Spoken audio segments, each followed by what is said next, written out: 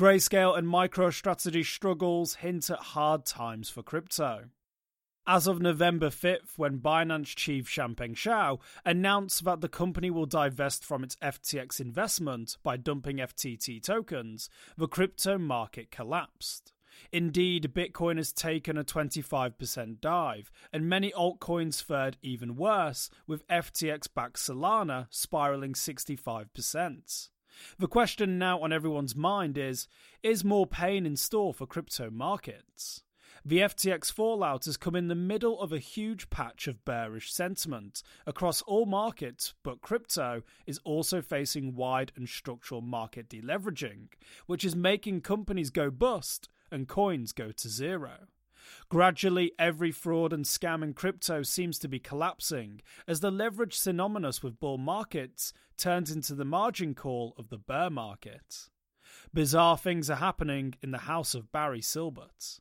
The Grayscale Bitcoin Trust is selling Bitcoin for as low as $9,000, or a 45% discount to the currency's spot price. Meanwhile, crypto trader and lender Genesis Global Trading, also owned by Grayscale Trust owner Digital Currency Group, has reportedly taken out a $1 billion emergency loan in recent days. It also announced that it will be halting redemptions. Grayscale has issued a statement saying that its activities with regard to Genesis don't affect the various Grayscale trusts, as these assets are held at Coinbase and can't be lent out. Genesis, which is basically a large Bitcoin and crypto trading firm, may have had assets held at FTX, but this isn't clear according to its annual report. It registered $69 million in liabilities and $154 million in assets for 2020, and there are no filings yet for the succeeding year. Andrew Watson, a UK investor in online payment systems, has claimed without providing sources that the $1.1 billion loaned to Digital Currency Group by Genesis was hidden from investors. Grayscale hasn't denied the claim so far. An on-chain analysis has verified 317,705 Bitcoin of the reported 633,000 that Grayscale allegedly owns.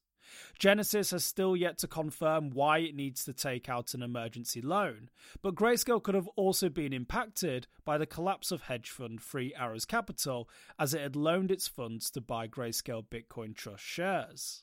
The MicroStrategy margin call and the Silvergate fallout. In March this year, Silvergate Bank lent MicroStrategy $205 million to buy Bitcoin.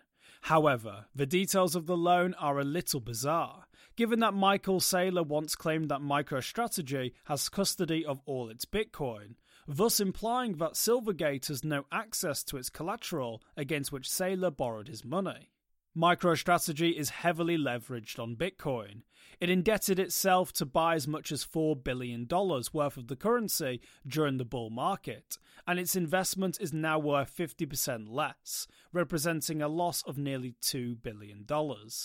On the other hand, Silvergate seems to have a mountain of issues and unresolved questions.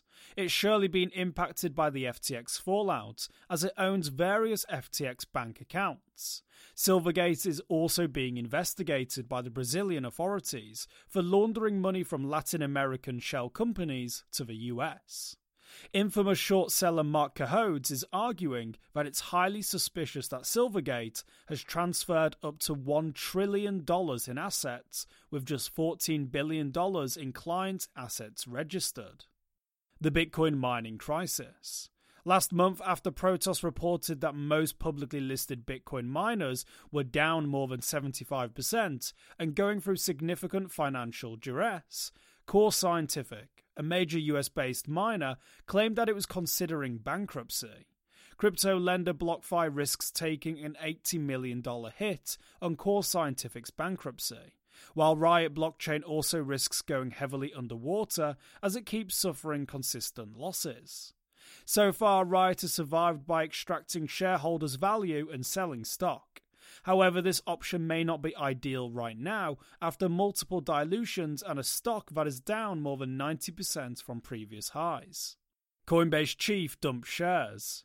Coinbase CEO Brian Armstrong sold 29,732 shares last week at around $1.5 million.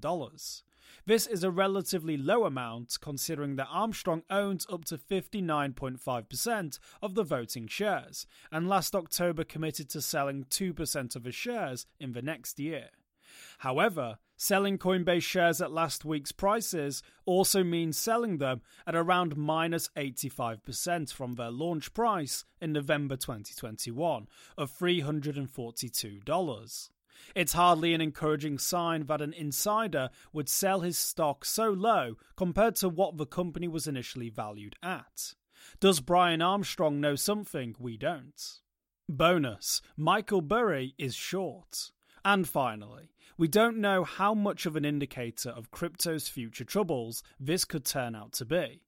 But given how bearish Michael Burry likes to trade, it was something of a surprise last week to hear him claim, quote, "You have no idea how short I am," end quote.